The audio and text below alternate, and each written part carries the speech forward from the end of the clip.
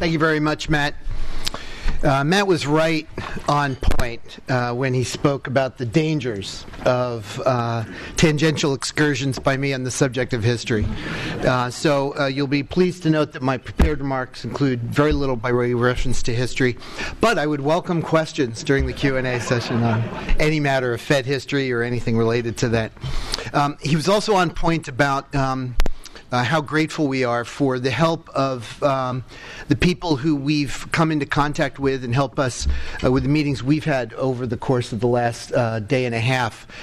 This is something that's very valuable to us, very important for our understanding of, at a pretty granular level, what the process of economic growth looks like, the process of the growth in economic activity and well-being as it unfolds in real time.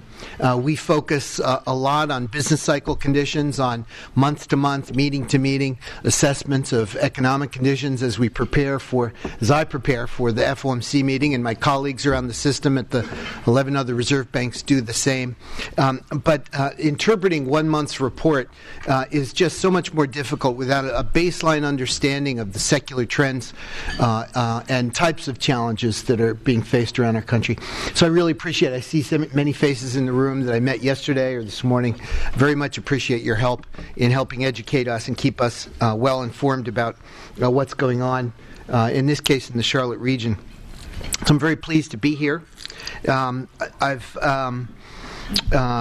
going to be talking today about the hard work that a lot of people have been doing to prepare the next generation of people to enter our workforce in the United States. I'm going to be reviewing some current facts about labor markets and the implication of those facts for economic mobility and economic inequality. And I then want to share some observations about our current system of workforce development as it exists. In particular, I want to talk about the potential for workforce development programs targeted towards young people and the potential for those programs to have an effect longer run, not only on individual employment outcomes, but on broader issues of economic inequality and mobility. First, though, I need to note that the views I express will be my own, not necessarily those of any of my colleagues in the Federal Reserve System. So let's start off with some numbers. As I'm sure you're well aware, the U.S. labor market has been weak for some time now, with the national unemployment rate at just above 7% in its most recent reading, more than 4 million people out of work for more than a half a year. Here in North Carolina, the unemployment rate is well above the national average at 8.7%. What is striking, though, is that the view of the labor market differs pretty dramatically depending on the level of a worker's education. Nationally, the unemployment rate for workers with only a high school degree is 7.6%, compared to just 3.7% for workers with a college degree. Following the Great Recession, the unemployment rate for non-college educated workers rose to peak at 11%. More than double the peak that was experienced by workers with at least a bachelor's degree of 5.1%.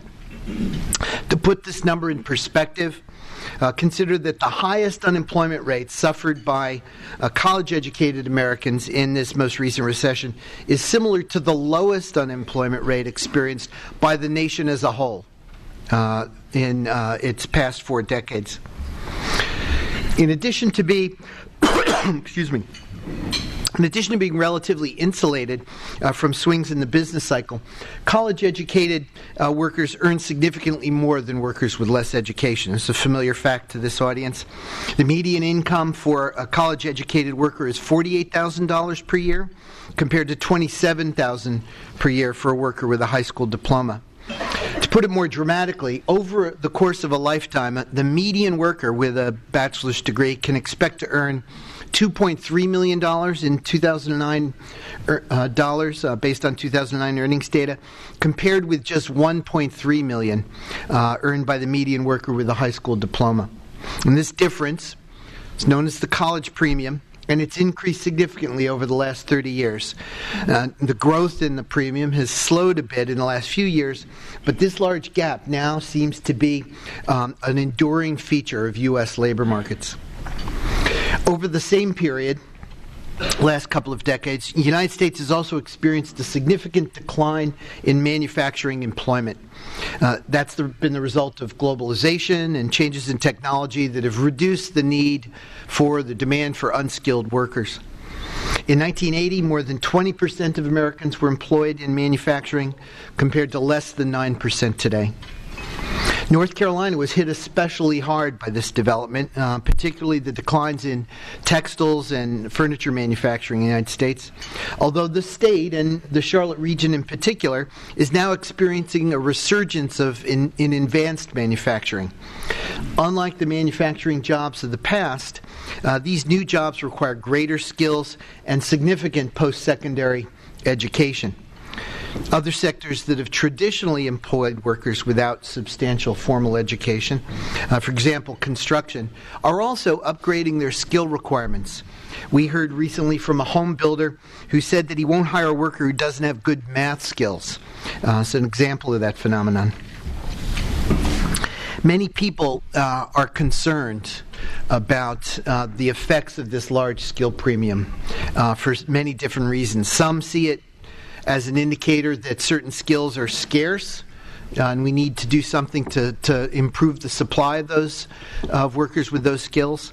But it's also a nagging reminder of the decline in high-paying opportunities for people who are unable to acquire those skills, something that seems to have declined in the United States. This viewpoint is supported by recent data on economic mobility and economic inequality. And these show an increase in inequality in recent years and a decrease in economic mobility between different income classes. The rich, essentially, are increasingly likely to remain rich, and the poor are increasingly likely to, over time, remain poor. Many factors have contributed to this inequality and its persistence both within a generation and across generations. The disparity in outcome, though, between those who have acquired skills, often in the form of college education, and those who have not, seems likely to play just a dominant role in that inequality. The children of college graduates are much more likely to attend and graduate from college themselves, and this fact seems to have its root in differences that manifest themselves very early in life. There's a large and persuasive body of literature now that suggests that the foundation of academic and labor market success is laid down very early in life, even in infancy, perhaps. That's because the early mastery of emotional, social, and other non-cognitive skills appears to make it easier to learn more complex skills throughout life. As a result, children who fall behind very early on have difficulty catching up. Gaps in cognitive skills that are present as early as age 4 tend to persist into adulthood. Research also shows, unfortunately, that poor and minority children, those who are less likely to have college-educated parents in particular, are much less likely to have access to high-quality early education programs. So what do all these facts have to do with workforce development? I'll suggest that they should influence our understanding of why certain workforce development programs might or might not succeed, and what outcomes we can reasonably expect. They also suggest that the greatest potential might lie in workforce development programs that are targeted towards young people. 2 decades ago, workforce development was chiefly concerned with the competitiveness of American workers relative to workers from other countries.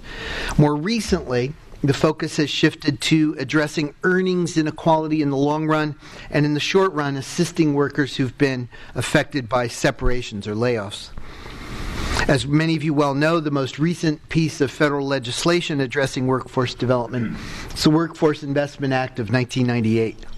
Included in this act was an effort to consolidate numerous different programs at the federal level into one-stop employment centers, and to give more control of these programs back to the states and localities by creating workforce investment boards composed of local business, education, and labor leaders.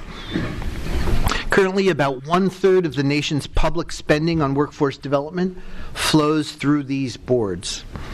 Boards direct about 3/4 of their funds towards adults, including displaced workers, and 1/4 towards low-income youth who face specific barriers to employment, such as being a parent, being a high school dropout, or being a juvenile offender.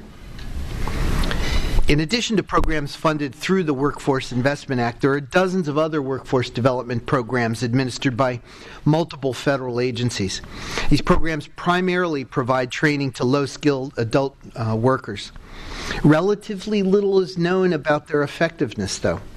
A review by the Government Accountability Office, the GAO, found that only 5 of 47 programs had conducted an impact study to determine whether or not there are measured employment outcomes that could actually be attributed to the program. The studies that were conducted were generally inconclusive. The positive results were small and relatively short-term in nature. A number of academic studies also cast doubt on the effectiveness of job training programs, finding that the effects on employment and job retention are modest at best. Evidence is also mixed regarding programs funded through the Workforce Investment Act. Recent research has found that adults who receive general assistance with job search and placement are likely to become and remain employed, are more likely to become and remain employed. But the same isn't true for displaced workers who have more job-specific training. In fact, several studies have found that such workers might actually be less likely to become employed, and perhaps because they stop looking for a job while undergoing training. Now, I should be careful here. These results should not be taken as a reflection of the program's quality or the hard work or good intentions of those who are running the programs. Here in North Carolina, we're witnessing some very important changes to the organization and operation of workforce development boards. One of the most significant has been an increase in focus on employer engagement to ensure that local boards are providing training for skills that are actually in demand. Local boards also will conduct more worker assessment to help people determine which job and training programs are going to best fit their natural aptitude or inclinations. Here in Charlotte, the local Workforce Investment Board, Charlotte Works it's called, has already put many of these changes in place. But there may be a larger issue underlying the modest results of many traditional workforce development programs, and that is that these programs might simply be reaching people too late. As I've discussed, early skills acquisition is crucial to laying a foundation for later skill acquisition. It's also the case that the earlier an investment in human capital is made, the longer the worker will have to realize the returns on that investment. Many of our current programs may intervene too late for workers to make large investments in their human capital and have adequate time to recoup the investment. Of course, I'm not suggesting older workers cannot or should not learn new skills, or that an adult who has dropped out of high school cannot go on to earn a college degree later in life. We all know stories where that's occurred and has been very beneficial and worthwhile. But broadly speaking, there may be workforce development strategies that could be more effective at assisting the majority of workers by intervening more early. As I mentioned, about 1/4 of Workforce Investment Act funds are directed towards programs that serve young people facing considerable challenges. Traditionally, the goal has been remediation to help participants achieve basic literacy or minimum credentials such as a GED, Generalized Education Degree. As with adult programs, the results of these youth programs have been mixed at best, according to the research literature. But we're now seeing a shift towards providing not just remediation, but knowledge and, like you could say, inspiration about different career opportunities to young people. Local workforce investment boards are touring labs and manufacturing facilities. They're arranging for young people to participate with first responders in disaster preparedness drills and sponsoring robotics competitions. The private sector is also reaching out to young people. For example, by partnering with high schools such as Charlotte's Olympic High School to offer advanced manufacturing internships and apprenticeships. These programs also show young people that there are a variety of paths that they can follow after high school, and that's very important, I think. Given the rising college premium and the relative insulation from economic shocks provided by a college degree, it's understandable that many policymakers have focused on increasing college enrollment. But when promoting college as a pathway, we have to acknowledge a sobering reality. Currently, only a little more of half of the students who matriculate at a four-year college complete a bachelor's degree within 6 years. Just over half, less than 60%, complete their bachelor's degree within 6 years. What's worse, there seems to be relatively little benefit, at least in terms of earnings, for students who attend a year or two of college but do not graduate. Median weekly earnings for a worker with some college but no degree are about 15% higher than earnings of a high school graduate, compared to about 80% higher for a worker with a bachelor's degree. Dropping out of college can be expensive as well. As you all know, you've all heard about student debt and rising student debt burdens. The average debt burden among all college dropouts is more than $7,000, and among those dropouts who did borrow, just among the borrowers, it's more than $14,000. So I'm asserting here that students and families could benefit from better information about the level of preparation required to succeed in college, as well as about options they could pursue after high school other than enrolling in a traditional four-year college course. Community colleges, for example, are a venue where students can learn more about their interests and their aptitudes. They can practice the skills that are required for success at a four-year school, all the while preserving an option to continue onward towards a four-year degree by transferring, for example, to a traditional four-year college. For some students, though, pursuing the bachelor's degree might never be their best path. These students would be well served by learning about other post-secondary educational opportunities that could improve their labor market outcomes relative to only completing high school or attempting to start but not completing college. Recent research suggests that people vary in their returns they are likely to earn from formal education versus on-the-job training. And some are likely to earn higher net returns from working than from a bachelor's degree. For these workers, it's exciting to see a growing number of high schools and community colleges that are partnering with businesses to offer vocational training and apprenticeship programs that equip students with specialized skills, such as those that are especially useful in advanced manufacturing. And Charlotte has been a national leader in this area. With the Apprenticeship 2000 program, we saw a couple of students in that program yesterday, a partnership between businesses and the Central Piedmont Community College. I had the pleasure of seeing that in practice at Siemens Energy yesterday afternoon. Providing students with more information about such programs could reduce the high school dropout rate. Nationally, about 8% of students do not graduate from high school, and the rate's as high as 40% in some urban school districts. Given that dropping out of high school has been described as an economic death sentence, and you can picture why that's the case, a case can be made that even 8% is unacceptably high for us.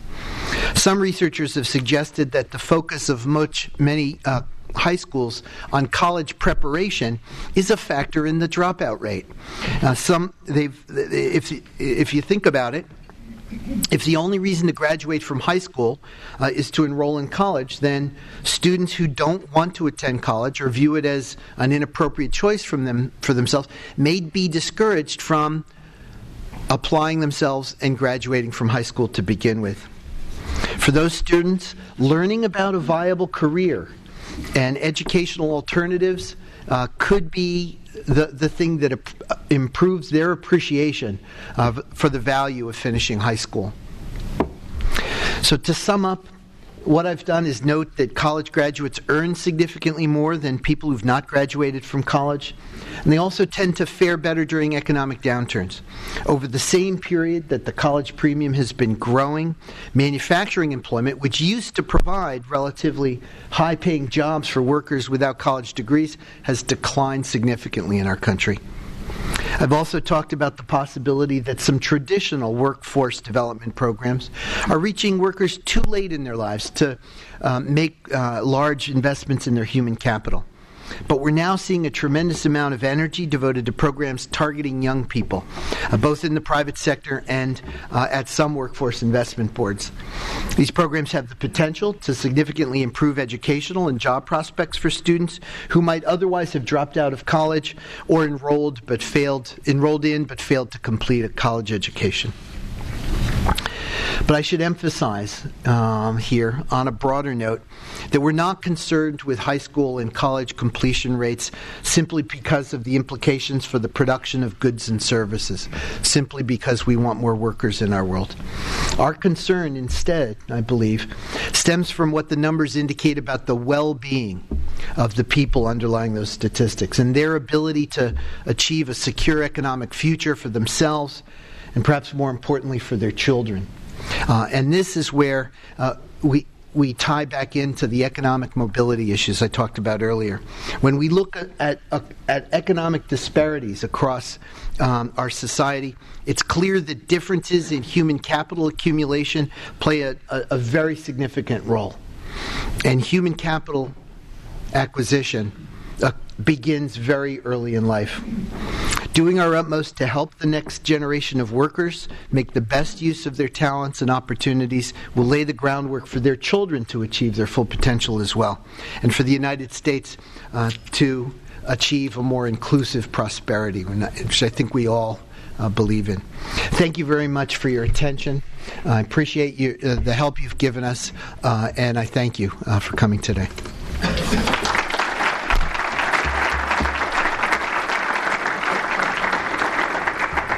I do have some time for questions.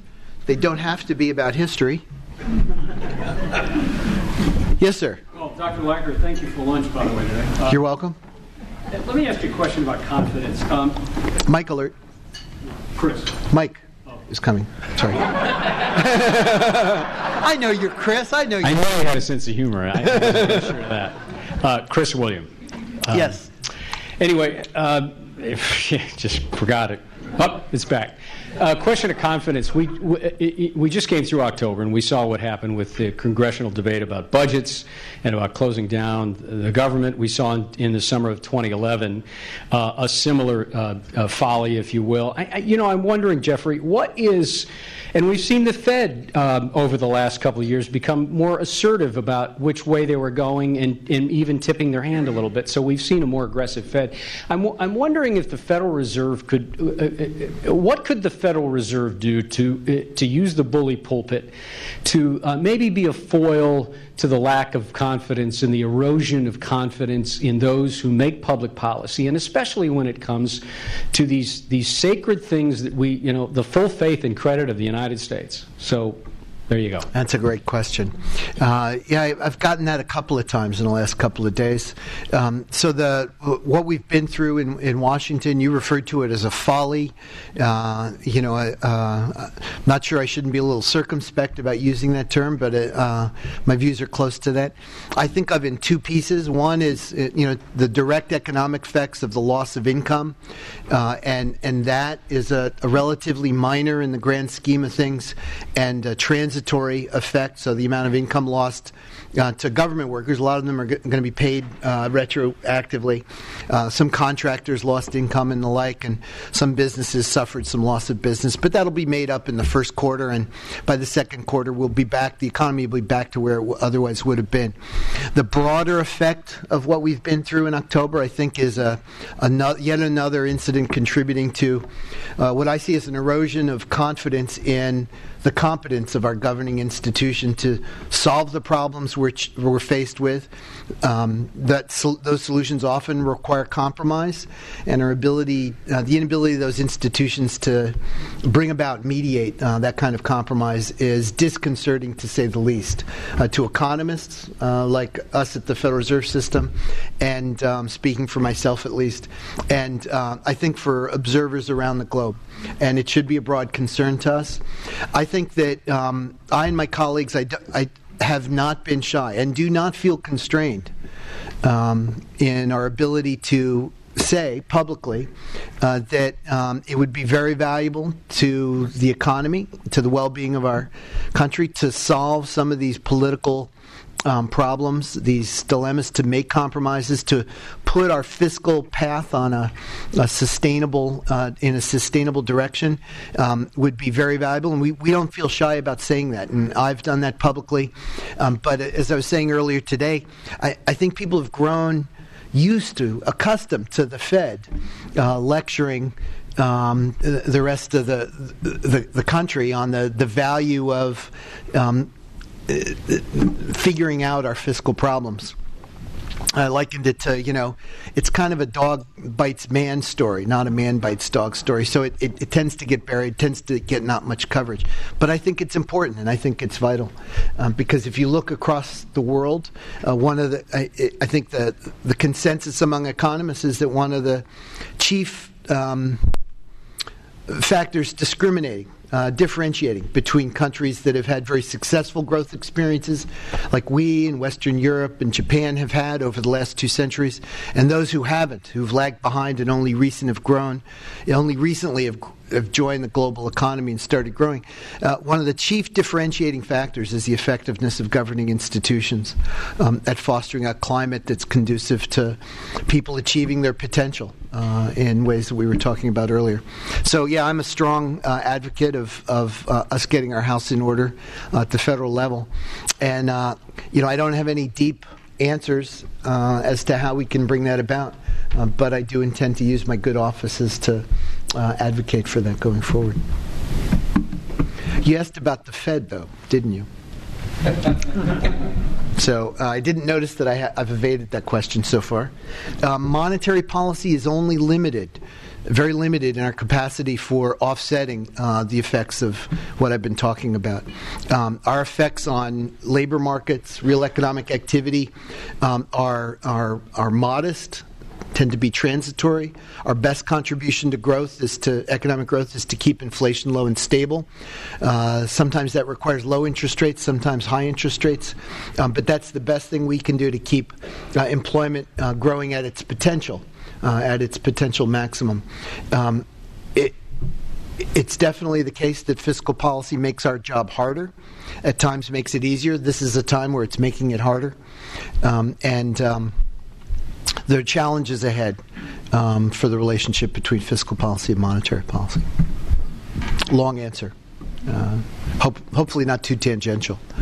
In the back there? Dr. Lacker, good afternoon. Thank you for being here. Bobby Chesney with PNC Bank. And like my friend Chris Williams, I want to get you to talk about confidence.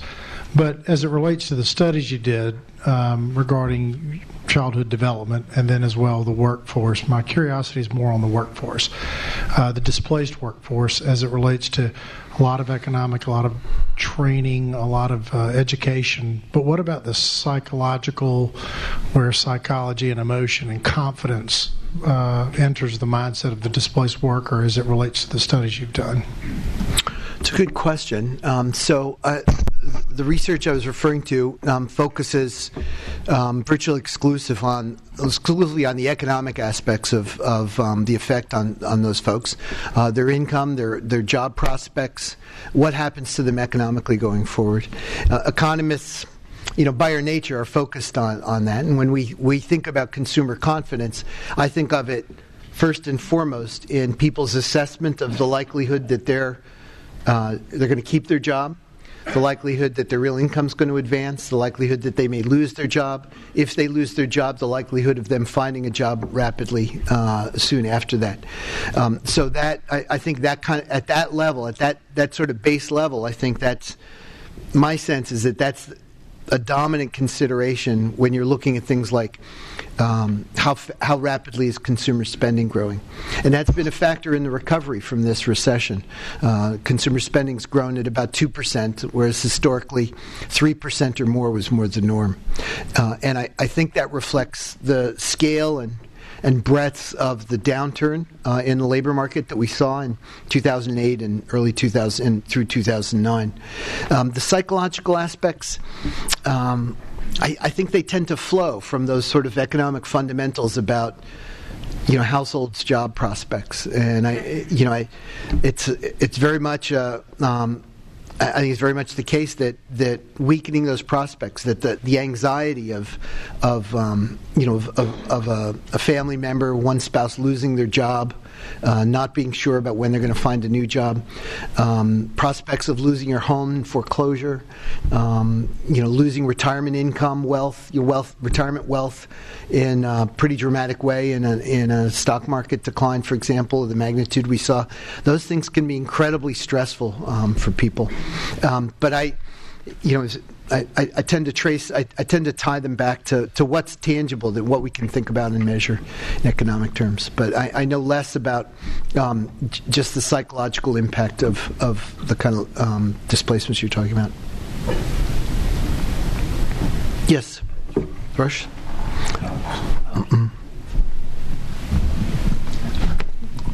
Here comes. Through Morton from Global Endowment here in Charlotte. Speaking directly to the talk you gave, you've done a lot of analysis and thinking on what characteristics have led to successful young people going into the labor force and keeping their jobs and so on. College degrees earn more than almost twice as much as high school and so on. What thinking have you done about, if we got all that right, what jobs are there going to be for them to go to? Because the natural rate of economic growth has slowed basically for decades. We've got older people. The one part of the labor force that's actually growing is the 55 and older crowd, right? They're just not giving up their jobs. We have the rise of the machines, as some people say, and it's even happening in China. It's not just here. With the decline in manufacturing that's gone on for years and years. Those people that built the great middle class after the war, what are they going to do? They can't all be entrepreneurs. They can't all be hamburger flippers. What are you actually training them to go to? It's a great question.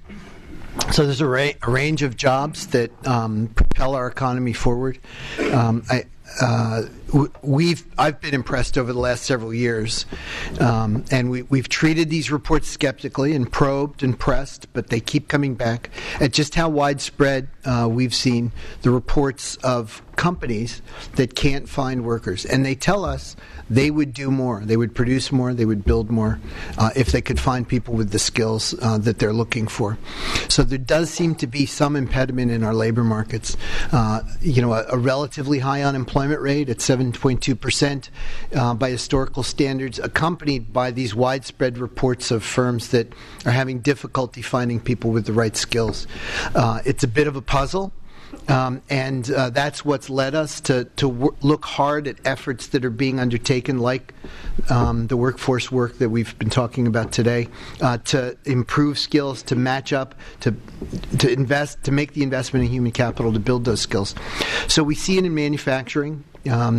We see it in some areas of construction. We see it in classic old line trades. These reports of scarcity. Maritime maintenance, pipe fitters, plumbers. So you hear it all over the place. But it tends not to be college educated workers that people are looking for. Now the exception to that is IT workers. That read about scarcity and hear about scarcity there. There seems to be more of a flexibility on the wage side, so that you get rising wages for IT specialties that are in high demand and scarce, and that induces a shift of people into those areas. Other IT people go get that skill, whether it's a particular kind of coding or particular type of niche or whatever.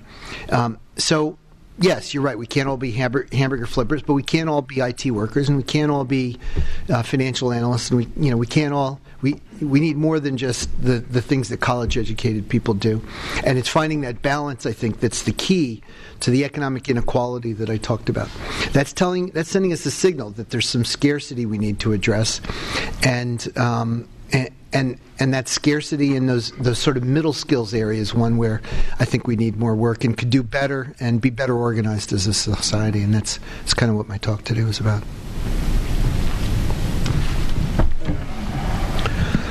This one coming. Yeah. One more. Sure, I want to give you a scenario and see if you can give me a definitive answer to this scenario that would maybe make some personal sense for you. Let's say you're sitting around having Christmas dinner. You've got, let's call it 4 children. They're all in high school. You just got laid off by the Federal Reserve.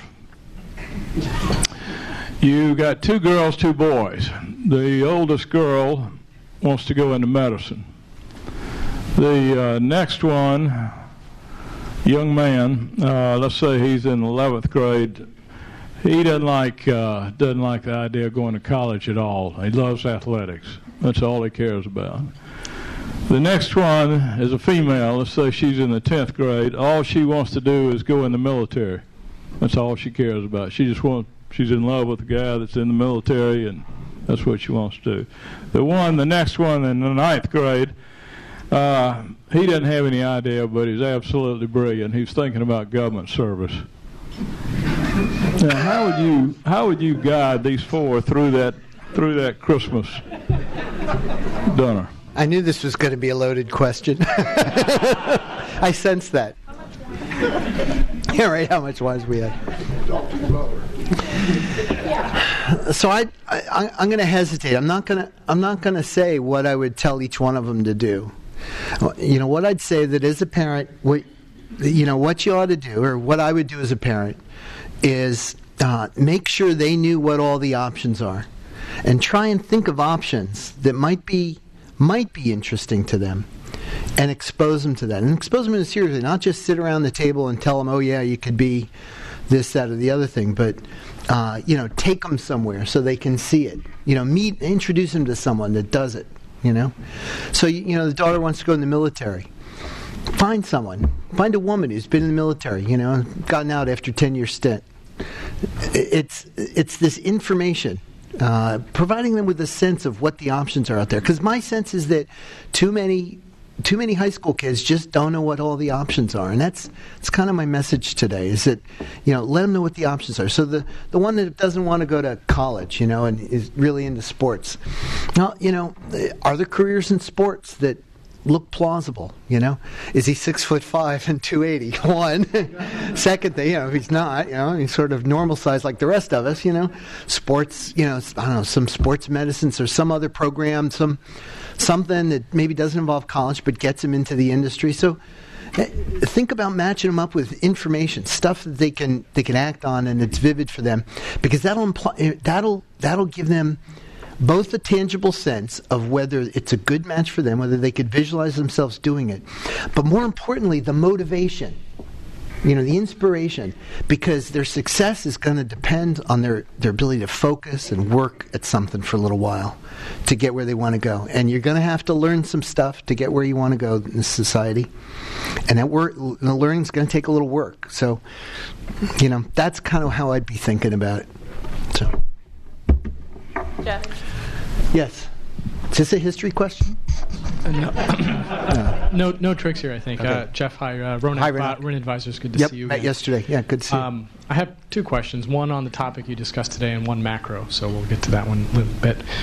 On education, my question is, I think one of the traditional benefits of a college education that people understand is this broad-based training that prepares you for whatever may come. And I think you cited some statistics or some studies how there are more persistent job benefits from broad-based training versus very job skill-specific training. On the other hand, we've seen a lot of talk about apprenticeship programs and seen the benefits that they can provide. But in some sense, that seems to run counter to that intuition that an apprenticeship program, which by its nature is for a specific job or a specific employer, is that the right choice for a high school student versus some more broad-based training? That's a good question. Yeah, that's a good question. So what you're talking about is a bit of a trade-off. Potentially, you could imagine a trade-off between broad-based skills that are useful in a wider variety of circumstances and help somebody adapt to changing circumstances. Industry X goes down the drain. They need to transfer to some other industry, learn some new skills or some new job. And I tell young people I meet who ask me for advice to get used to the idea you're going to have to learn a lot of new things over the course of your working life. And learning a very narrow skill, especially really well, might pigeonhole you and limit your options later on. So I don't know the terms of that trade-off because, what's key is the ability to learn again and learn more again. And a trade, likely the technology is going to change in 10 years. You're going to get a new vintage machinery. You're going to have to go to some training courses later on. And, could it be that just the act of learning that narrow trade gives you enough experience at learning that it improves your ability to learn later? I don't know. That's a good question. And it also the terms of the trade-off often have to do with, some extent have to do with the rate of obsolescence of technical knowledge and technical skills.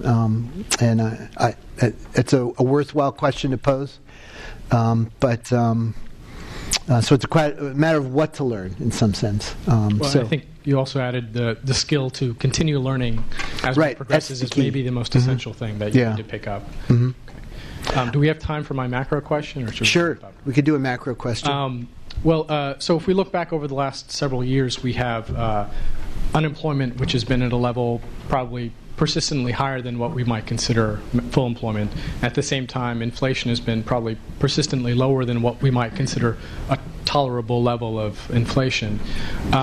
So naively, one might think that it calls for a more accommodative or easing stance on the part of the Fed, using whatever tools are at your disposal, whether it's quantitative or helicopter drops or whatever. So what's the danger behind going down that road? Is there a fear that if inflation kicks up, you wouldn't be able to counteract it? I'm just trying to understand. That's a good question. So yeah, it is the case that economic growth is disappointed.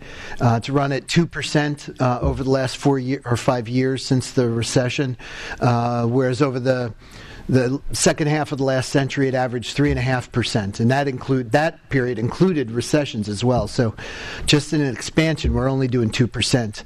Productivity growth is low; it's 1%. Used to average 1.75%. Employment growth is 1%. Used to be higher in previous expansions. The unemployment rate has fallen. It's come down by about 0.7 of a percentage point per year, but that's still a disappointing rate by historical standards. In that instance, you'd expect low interest rates. You'd expect highly accommodative policy, and we've done that. We've lowered interest rates to zero. They hit zero in late 2008, and since then we've expanded our balance sheet in an attempt to provide further stimulus. Now, our ability to provide stimulus through balance sheet expansion is uncertain. We're not quite clear that we understand the effects. We're not quite clear we know that they're strong or not. We're doing this, under the supposition that, if it helps, it's good. But we're not doing it out of a strong sense of conviction that the effects on real economic activity are large. Now, you've asked about the risks. So we've built up a balance sheet that's approaching. It's going to approach $4 trillion at some point soon. Perhaps it's over $3 trillion now. That means about a little over $1 trillion in paper currency, and the rest of it, over $2 trillion, rising in bank reserves, reserves on banks' balance sheet, and excess reserves that they don't need, they aren't required to hold. So any one bank can try and lend them out. They can't do it all as a whole, all at once, but any one bank could try and lend them out. And the typical time during, before this recession, excess reserves were typically $2 billion. So we've gone from $2 billion excess reserves to $2 trillion excess reserves. Right now, inflation's tame. It's run 1.5% or so for the last year or so. It's averaged 2% over the last 20 years plus. It's swung up to 4, down to -1. It's fluctuated, so it's not clear we're not still fluctuating around 2%. And inflation expectations seem to be steady. But the risk we run, the larger our balance sheet is that we've got tinder on the books of the banking system that would make the consequences of a mistake on our part potentially larger. And the type of mistake would be that we move too late, we tighten too slowly. And if that happens, loan opportunities emerge in a situation where growth is picking up. We could see banks try and lend out all those excess reserves fairly rapidly. Rapid loan growth could lead to rapid deposit growth. Rapid deposit growth, that's the money supply that matters. That could put inflationary pressures into the economy, and we could break away and lose some credibility and see inflation expectations rise. That's just a scenario. That's just a risk. I'm not saying it's large or small, but that's a risk. And that risk needs to be weighed against the potential benefits of further balance sheet expansion. And I haven't mentioned the other risk people talk about, which is distortions to current financial asset prices. And that's a little bit harder to get a handle on. And a little bit harder to pin down, so it's not one that I emphasize. But that's the kind of risks that I think those who are concerned about the quantitative easing that we've done have in mind. So I got in a macro question. I haven't gotten a history question in years. So, could we just do one more? Because I think he might ask a history question. He actually knows some history. You can ask a question if it's a history question. All right, great. And then we got to go. Kind of a quick history question. Yes. So over the last 100 years, every time there's a financial crisis, the Federal Reserve gets more to do. You get bigger, you get more regulations to cover, and that certainly happened in the last one. Is the Federal Reserve getting too big, too important, too all-inclusive in our economy? That's a good question. It is true. We were given more responsibilities in the Dodd-Frank Act, although it clipped our wings in a couple of respects as well, and trimmed our ability to engage in these special lending programs and transferred some lending authority to the Federal Deposit Insurance Corporation. I am broadly concerned that the implied expansion of our mission that's occurred since the crisis is too much and too ambiguous. When people talk about financial stability, I'm not sure we have a firm sense of the optimal amount of financial stability, if you will. We don't want to stamp out all financial distress in this economy. We want firms that fail to fail, and we want the creditors of firms to fail, to experience the consequences of that, because otherwise incentives are distorted, too much risk is taken, and the economy breaks down. There has to be some measure of instability. Maybe it's not a lot, maybe it's a little, maybe it's a medium-sized amount. There ought to be some instability in financial markets just to keep things healthy. And so I think people talking about our financial stability mandate, I'm not sure we have a firm grounding, a firm grasp on just what financial instability we want to prevent and what we want to not allow. And my fear is that after the fact, any financial instability is just going to be blamed on us, and we're going to be told we should have prevented it. And I don't think that's necessarily the right answer for us. So that's a broad concern. Good question. Thank you all very much. I really appreciate your attention, your cooperation, your help. And I hope you be well. See you again soon.